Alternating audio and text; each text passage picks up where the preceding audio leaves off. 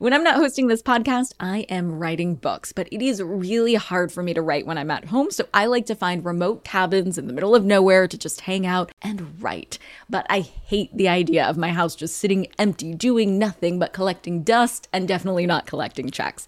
And that's why I'm an Airbnb host. It's one of my all-time favorite side hustles. Other popular side hustles are awesome too, don't get me wrong, but they often involve big startup costs. By hosting your space, you're monetizing what you already have access to. It doesn't get easier than that. And if you're new to the side hustle game and you're anxious about getting started, don't worry, because you're not in this alone. Airbnb makes it super easy to host. I mean, if I could do it, you could do it. And your home might be worth a lot more than you think. Find out how much at airbnb.com/host.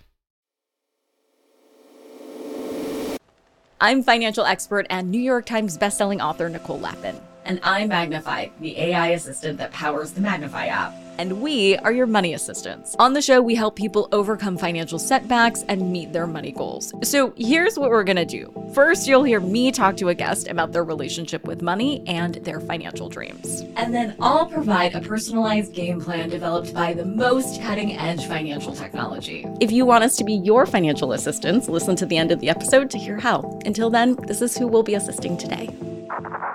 My name is Paola. I make $80,000 a year. I have $30,000 in student debt, and I nearly have my credit card paid off. I am $869 away. I don't have any savings right now, and my money goal is to feel more confident with investing. And where to start is really just understanding all around where to go from there. So Paola, we're going to put your money assistant to work, but we can't, of course, start there. Let's start with your story and how money has played a role in that story and do a little word association game. I'll say a word and then you tell me the first word that pops into your head. Cool? Yeah, let's do it. Money. Avoidance. Oh, investing. Fear. Oh, savings. Goals. Retirement. Freedom. Debt. Stress. Okay, Paola, I'm sensing some financial trauma. Is that fair? As someone with my own financial trauma, my radar is usually on point for that one. Yes, 100%. It's taken me a while to admit that I had financial trauma for a minute, but I've come to a point now where I want to have a better relationship with money. So yes, there is definitely some financial trauma there. Can you tell me a little bit more? What was your relationship with money like growing up? Money was not talked about in my household at all. It was never a table topic. You know, I'm the youngest of 5 girls. Wow. It's interesting how you can live in the same household and have completely different childhoods. My sisters had a very different experience with money growing up. My parents had a business for 25 years plus. And then in 2008, I was around middle school age. And me and my the fourth oldest, saw what it was like after 2008. And we were old enough to understand kind of what was going on, but not enough. But I kind of absorbed it. When I say financial trauma, I do want to clarify, like, it took me a while to admit it because I thought that I was blaming my parents. And I know my parents, they really sacrificed so much to give us everything that we had in life. But, you know, just growing up, it was never a topic that came up over and over. It was always very stressful. And my parents told us, you know, save, but don't trust anyone with your money. And so as I grew up, I always told myself, like, I'm not going to depend on a man. And, you know, I'm not going to, you know, no one's going to touch my money and I'm going to do whatever I want with it. And I realized 4 years ago that I just had to switch it around. I had to really come to the conclusion that I needed to talk about it and I needed to create financial freedom for myself, however it is that looked. Yeah. The only antidote to shame is truth. Yeah. I remember when my family was going through the thick of it, they said, don't flush the toilet unless it's number 2, or like, make sure you turn off the lights. Was there anything like that for you? 100%. Turning off the lights. Oh my gosh. My mom would like scream bloody murder, like turn off all the lights. What really stood out to me growing up, especially in 2008 was, you know, we lived in a really nice house. My parents worked really, really hard. My dad's an immigrant. We lived in a really nice house. My parents, you know, they would give me like a Friday allowance to go to the movies and whatnot. I was like in middle school at the time. And then I remember we just moved. And after that, I remember, you know, this is really vulnerable, but you know, if it helps anybody else, and I'm sure you know, because I've heard your podcast and I've followed you for so long, but it was my mom just, you know, cutting credit cards and just working 4 jobs. And so there was just a lot of vivid pictures that I just remember of saving money, but it was still not talked about. So it's almost like you're living in a movie behind the scenes and nothing is being talked about. And I wasn't in a position to work yet. So as soon as I turned 16, I was like, I need to work. I'm going to get to work. And I did. I started working when I was 16 years old. And I knew that, I never wanted to burden my parents with providing me with financial resources. And I was kind of squeezing money at that point. I was like, I don't want to let it go. I'm holding on too tight because I don't want to go through what my parents went through, even though that's, not fair to say because they sacrificed a lot for that. Were they invested in the stock market or did their business struggle just because everything was struggling during that time? That's such a good question. I don't know if my parents ever invested in the market. I remember my sister was getting into investment. I was probably in high school at this time, and get you, my older sister and I are like 7 years apart. But I remember that she invested with a friend of a friend that knew someone of something, right? And she invested all her savings. It was like a couple thousand and it was gone. Like from one day to the next, it was gone. And I just remember my sister crying at my parents. And it was just me remembering this was proving me of how bad money was, right? I'm not trusting anyone with my money, especially not the government, especially not my friends. And like, it was just a toxic mentality that I just built from what I saw. Well, you had several levels of trauma, it sounds like. So you had the macroeconomic trauma that was happening, and we all felt it in 2008 when the banks were collapsing. And then you had your family trauma with how that affected their business, and then everything you saw with your mom cutting up credit cards and saying to turn off the lights, and then your friend group as well. So you were doing like financial trauma whack-a-mole during those years. Yeah. Yeah. And from that stemmed me working. And then if I can go back, right? We always say this, if I can go back, but I would tell my younger self, it's great that you have a job at 16 years old, do and save and learn as much as you can. And I think for me, it was always seeing my parents when they did have money, they always wanted us to give us experiences, like go somewhere, even if it was a road trip or something small. It was like 0 to 100, right? So when I started making, money for myself, I was like, yeah, I'm going to travel. And investment was never in my mind because I thought, well, if I'm gone tomorrow, whatever, I'm just going to spend my money and travel and travel and travel. But it hit me in the face really quick when I hit 23, 24. I'm like, what do I want? And what am I doing? And I'm avoiding the conversation of investing. I'm avoiding the conversation of what do I want in my financial life? It's funny. Fun fact, if I may. Of course. I love fun facts. So on February 9th, which is my birthday, you put out an episode that said 4 hacks for credit card debt. And I get chills because I had taken your advice from transferring it into a balance transfer. And that's why I'm going to pay off my credit card in September. So I thank you. Paula. What a great birthday present to yourself. I know. It's a gift that will keep giving for so many years. That's awesome. I'm so proud of you. Thank you. Yeah, stars aligned for sure. I was like, I needed this episode so hard. Oh, I appreciate you. I appreciate you. And I think your future self is going to appreciate all of the positive things that you're doing today to set yourself up for tomorrow. And just because you didn't start until a certain age doesn't mean that you don't have so much more time in front of you. You're never as young as you are today. So I guess for me, when I was going through financial trauma, I tried to forgive my former self for all of those frivolous things that I did once I finally got money, because I felt like I was deprived for so long. So I just went crazy because, right, to your point, YOLO. Yeah. And so I had to come to the realization, it sounds like for you as well, the hard way, that financial habits are somewhere in between I'm going to live forever and I'm going to die tomorrow, right? Like usually we hang out in one of those two extremes. And so the sweet spot is in the middle.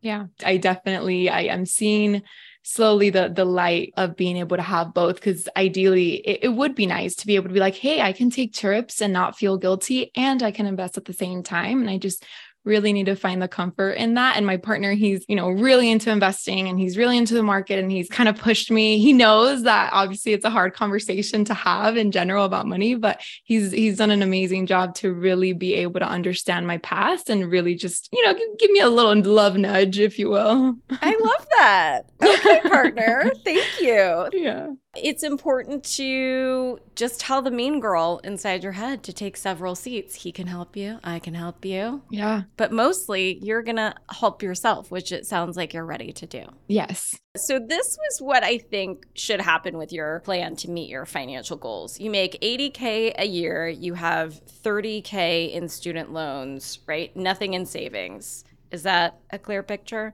I do have, I think, 8,000 in my previous 401k that I used, because right now I work for a startup. So, there's no offerings in 401ks, but that is what I had for my previous job. Cool. And is that still in the 401k or did you transfer that over? I transferred it over, to a Roth IRA. Yeah. Cool. I recommend people put away 15% for their future self, retirement, paying off debt, and so on. So for your salary after taxes, that would be around $800 a month. Do you feel like that's something you can make work in your spending plan? Yes. It sounds like a lot, Yeah. $800 is a lot of money, but it still leaves you more than $4,500 for rent, groceries, fun, travel, eating out, all the good stuff. Yeah, absolutely. No, I feel that it's fair if I remove all the eating out that I should not be doing as much. I feel like I can save definitely $800 a month. Don't go cold turkey, by the way, because then you're just going to end up a year from now being like, I was so good. Let me go to this 8-course tasting meal, spend a few K just because I was so good. Right. But yeah, I think that you have to invest in yourself while giving yourself small indulgences along the way. Valid, which is the goal, which is hopefully the goal. You and I are on the same page. Cool. So there's 3 to 5% counting against you for your debt. Yeah. But if you invest, you could be making 8% in the stock market. So it's really just simple math. 8 minus 3, and at the end, you'll make 5. You just subtract what the interest rates are.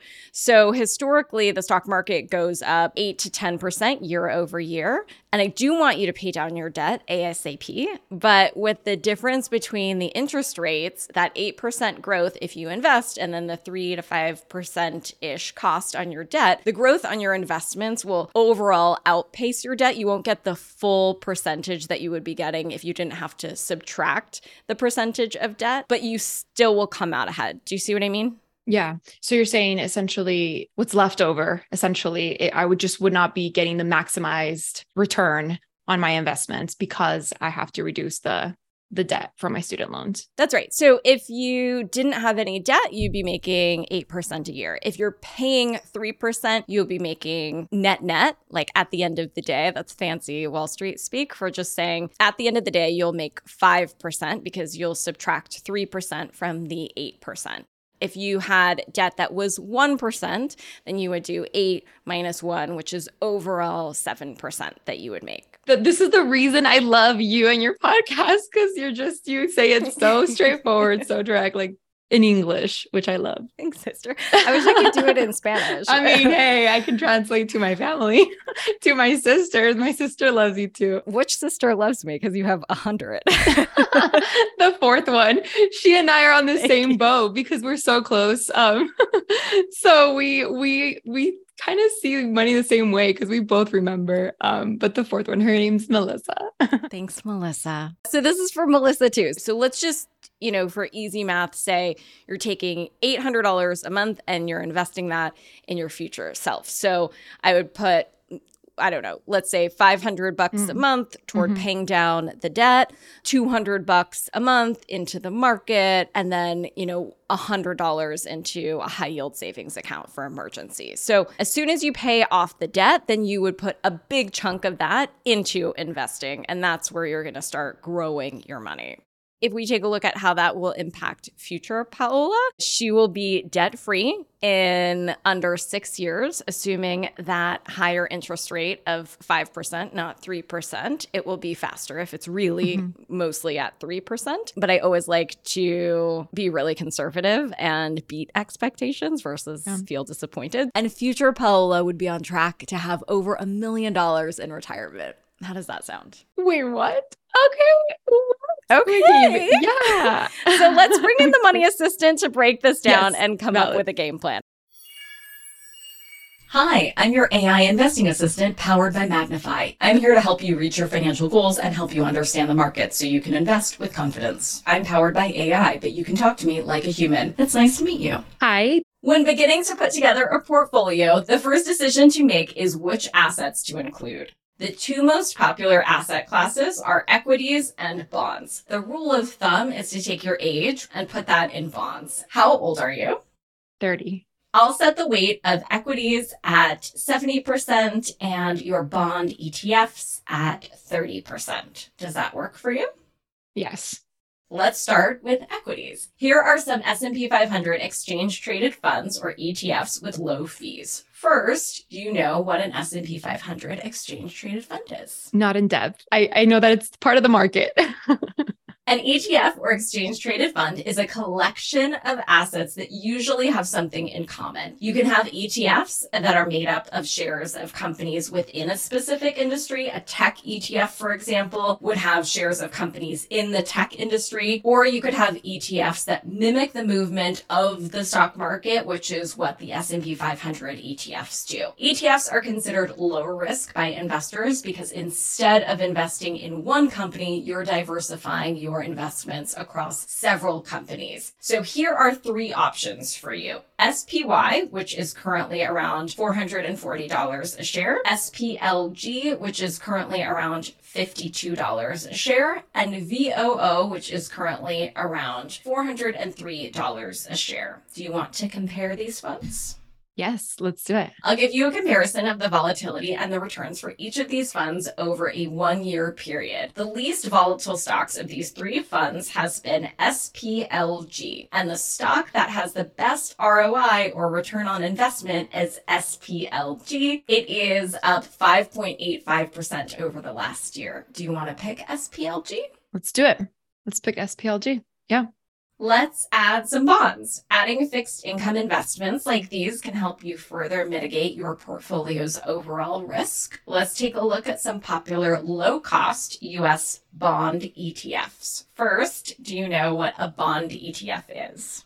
No. Bond ETFs, or exchange-traded funds, are a type of exchange-traded fund that exclusively invests in bonds. These are similar to bond mutual funds because they hold a portfolio of bonds with different particular strategies, from U.S. Treasuries to high yields, and the holding period is between long-term and short-term. Here are three popular versions. There's AGG at around $95 a share, SCHZ at around $45 a share, and BND, which is around $71 a share. Do you want to compare these funds? Let's do it. I'll give you a comparison of the volatility and the returns for each of these funds over a 1-year period. BND is the least volatile and has the best returns at negative 3.86. Do you want to select BND? No. Okay, I will leave your portfolio allocation to 70% SPLG and 30% for a bond ETF that you can pick later. Does that work for you? Yes. Got it. Welcome to your new portfolio. The 5-year historical annual return of a constructed portfolio is 7.15%.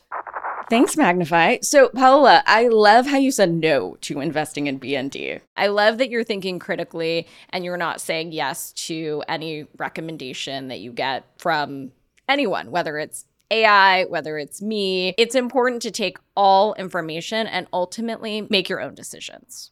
So to decode what just happened, Magnify made you a portfolio with a bond ETF. And again, the benefit of ETFs in general is that you're investing in lots of different financial vehicles in one spot rather than just balling out on, say, Tesla stock. It's the same principle that you're putting not all of your eggs in one basket, because if something happens with Tesla, you're out of luck. Yeah. So it's less risky. Bond ETFs invest in a lot of different bonds. So bonds generally are less risky than stocks, especially U.S. Treasuries, which are bonds that are backed and issued by the U.S. government. So you notice that bond ETFs had a negative return over the last year. So that's why you said, no thanks, I'm assuming. Yeah. Right. So the share price has gone down. pros do expect it to go up. But with US Treasuries, the US guarantees a certain return that they tell you up front. So for example, you can buy a 6-month Treasury bond right now that's yielding at 5.53%, and that's guaranteed by the federal government. So with your financial anxiety, having that bond allocation being in Treasury bonds instead of bond ETFs might be actually a better fit for you because you know what that exchange is going to be. Hey, government, I'm going to give you a certain amount of money. You're going to give me this predetermined amount that I'm going to get back my whole chunk of money plus that interest for the privilege of giving you my money for a certain period of time so you could do whatever you want with it. So it doesn't fluctuate in the same way as an exchange traded fund would. And you can buy Treasury bonds directly at treasurydirect.gov, or you can go through your brokerage account. For that 6-month Treasury bond, for instance, at 5.53%, which is honestly really great, and I've been buying a lot of Treasuries lately, I can touch that money for 6 months. It kind of works like a CD at the bank. Got it. Is that percent always fixed, or does it vary? It's a great question. So it's fixed for the one that you get, but it varies all the time. So right now they're really high because interest rates are really high. So that's great for savers. It's not as great if you're getting a mortgage and you're going to be paying a lot in interest. But if you're putting your money into a savings account that's giving you interest, you're going to also be getting a lot of interest. So if you're on the good side of that equation, you're going to be benefiting right now. So 5 years ago, CDs were, I don't know, less than 1%. And now they're like 5%, depending on the duration. But back to bonds. If you buy a 9-month Treasury bond, for example, that interest rate is fixed for the duration of the term you have purchased. You technically can cash out early, but you wouldn't want to because if you cash out before the bond fully matures, you're not going to get the full return. So you want to make sure that you're doing those kind of individual CD or bond investments with money that you do not want to touch or don't need during that time that you're locking it up. But they're not going to be like, no, you can't get it. Give my money. Right? Give me my money. Yeah. So now I think we have a pretty good financial game plan. You're going to take $800, it sounds like. Let's just start there. And then you're going to invest $200 a month into the market. You'll put 70% into SPLG and 30% into Treasury bonds. Yay! This is so exciting. You're going to take $500 to your student debt. $100 to high yield savings account. Do you have a high yield savings account? Yes, I followed the one that you recommended. It was called, I don't know if I'm pronouncing it right. I think it was Ally or Ally. Ally. Awesome. Ally. Yeah. And I kind of tested. I mean, it's nothing huge. Like I literally just put a chunk just to dip my toe in there. I love that. Yeah. So I do have it. Again, I haven't, touched it or gone back, but I definitely was getting my toes wet. I played around with it, loved it, told my sister as well. Yay! Yeah, thank you. I appreciate that. And that's why I listen to your podcast, because it just allows me to really, really understand it just a lot better. And it just makes me a little bit more at ease as well to just know exactly what to do. I mean, of course, my partner tells me, but his portfolio is a lot more groomed and I'm not there yet. For now, I'll get there. I'll surpass it. No, I'm just kidding. Yeah. And sir, we'll be telling you about what to do with your portfolio next. Yeah. So watch it. Valid. So I would say you're changing your mindset really quickly already. So I would just, for that game association we did at the beginning, should we try it again? When I say money, what's the first word you think of? Ooh, okay. Now when I think money, I think invitation. Oh, that's such a good one. I'm inviting it in. I'm accepting it. Yeah, you are. That's a great one. Okay, so you can repeat after me. I am good with money. I will invest in myself. I will do the work. I will meet my financial goals. I will invest in myself, do the work, and meet my financial goals. Thank you so much. Money Assistant is a production of Money News Network. Money Assistant is a sponsored podcast by Magnify. Magnify is the AI designed to help you invest. Yes, You too can have me and Magnify as your money assistants. Subscribe to Magnify at moneyassistant.com, and not only will you get your own AI financial sidekick, but you'll also get access to a members-only live Zoom workshop with me where I'll answer your investing questions, and together we'll get you on the road to financial freedom. Advisory services are offered through Magnify LLC, an SEC-registered investment advisor. Mutual funds and exchange-traded funds, ETFs, are sold by Perspective. Please consider the investment objectives, risks, changes, and expenses carefully before investing. The Perspective, which contains this and other information about the investment company, can be obtained by the fund company or your financial professional. Be sure to read the Perspective very carefully before you decide whether to invest. This is a sponsored podcast paid for by Magnify LLC. I'm a client of Magnify LLC, so this should be considered an endorsement or testimonial. Magnify LLC is a client of Money News Network LLC, so I do have an incentive to promote this client. The testimonials provided may not represent the experience of other clients and are not a guarantee of future performance or success. Opinions expressed in this program do not necessarily reflect those of Magnify LLC. The topics discussed and opinions given are not intended to address the specific needs of any listener. Magnify LLC does not offer legal or tax advice. Listeners are encouraged to discuss their financial needs with the appropriate professional regarding your individual circumstance.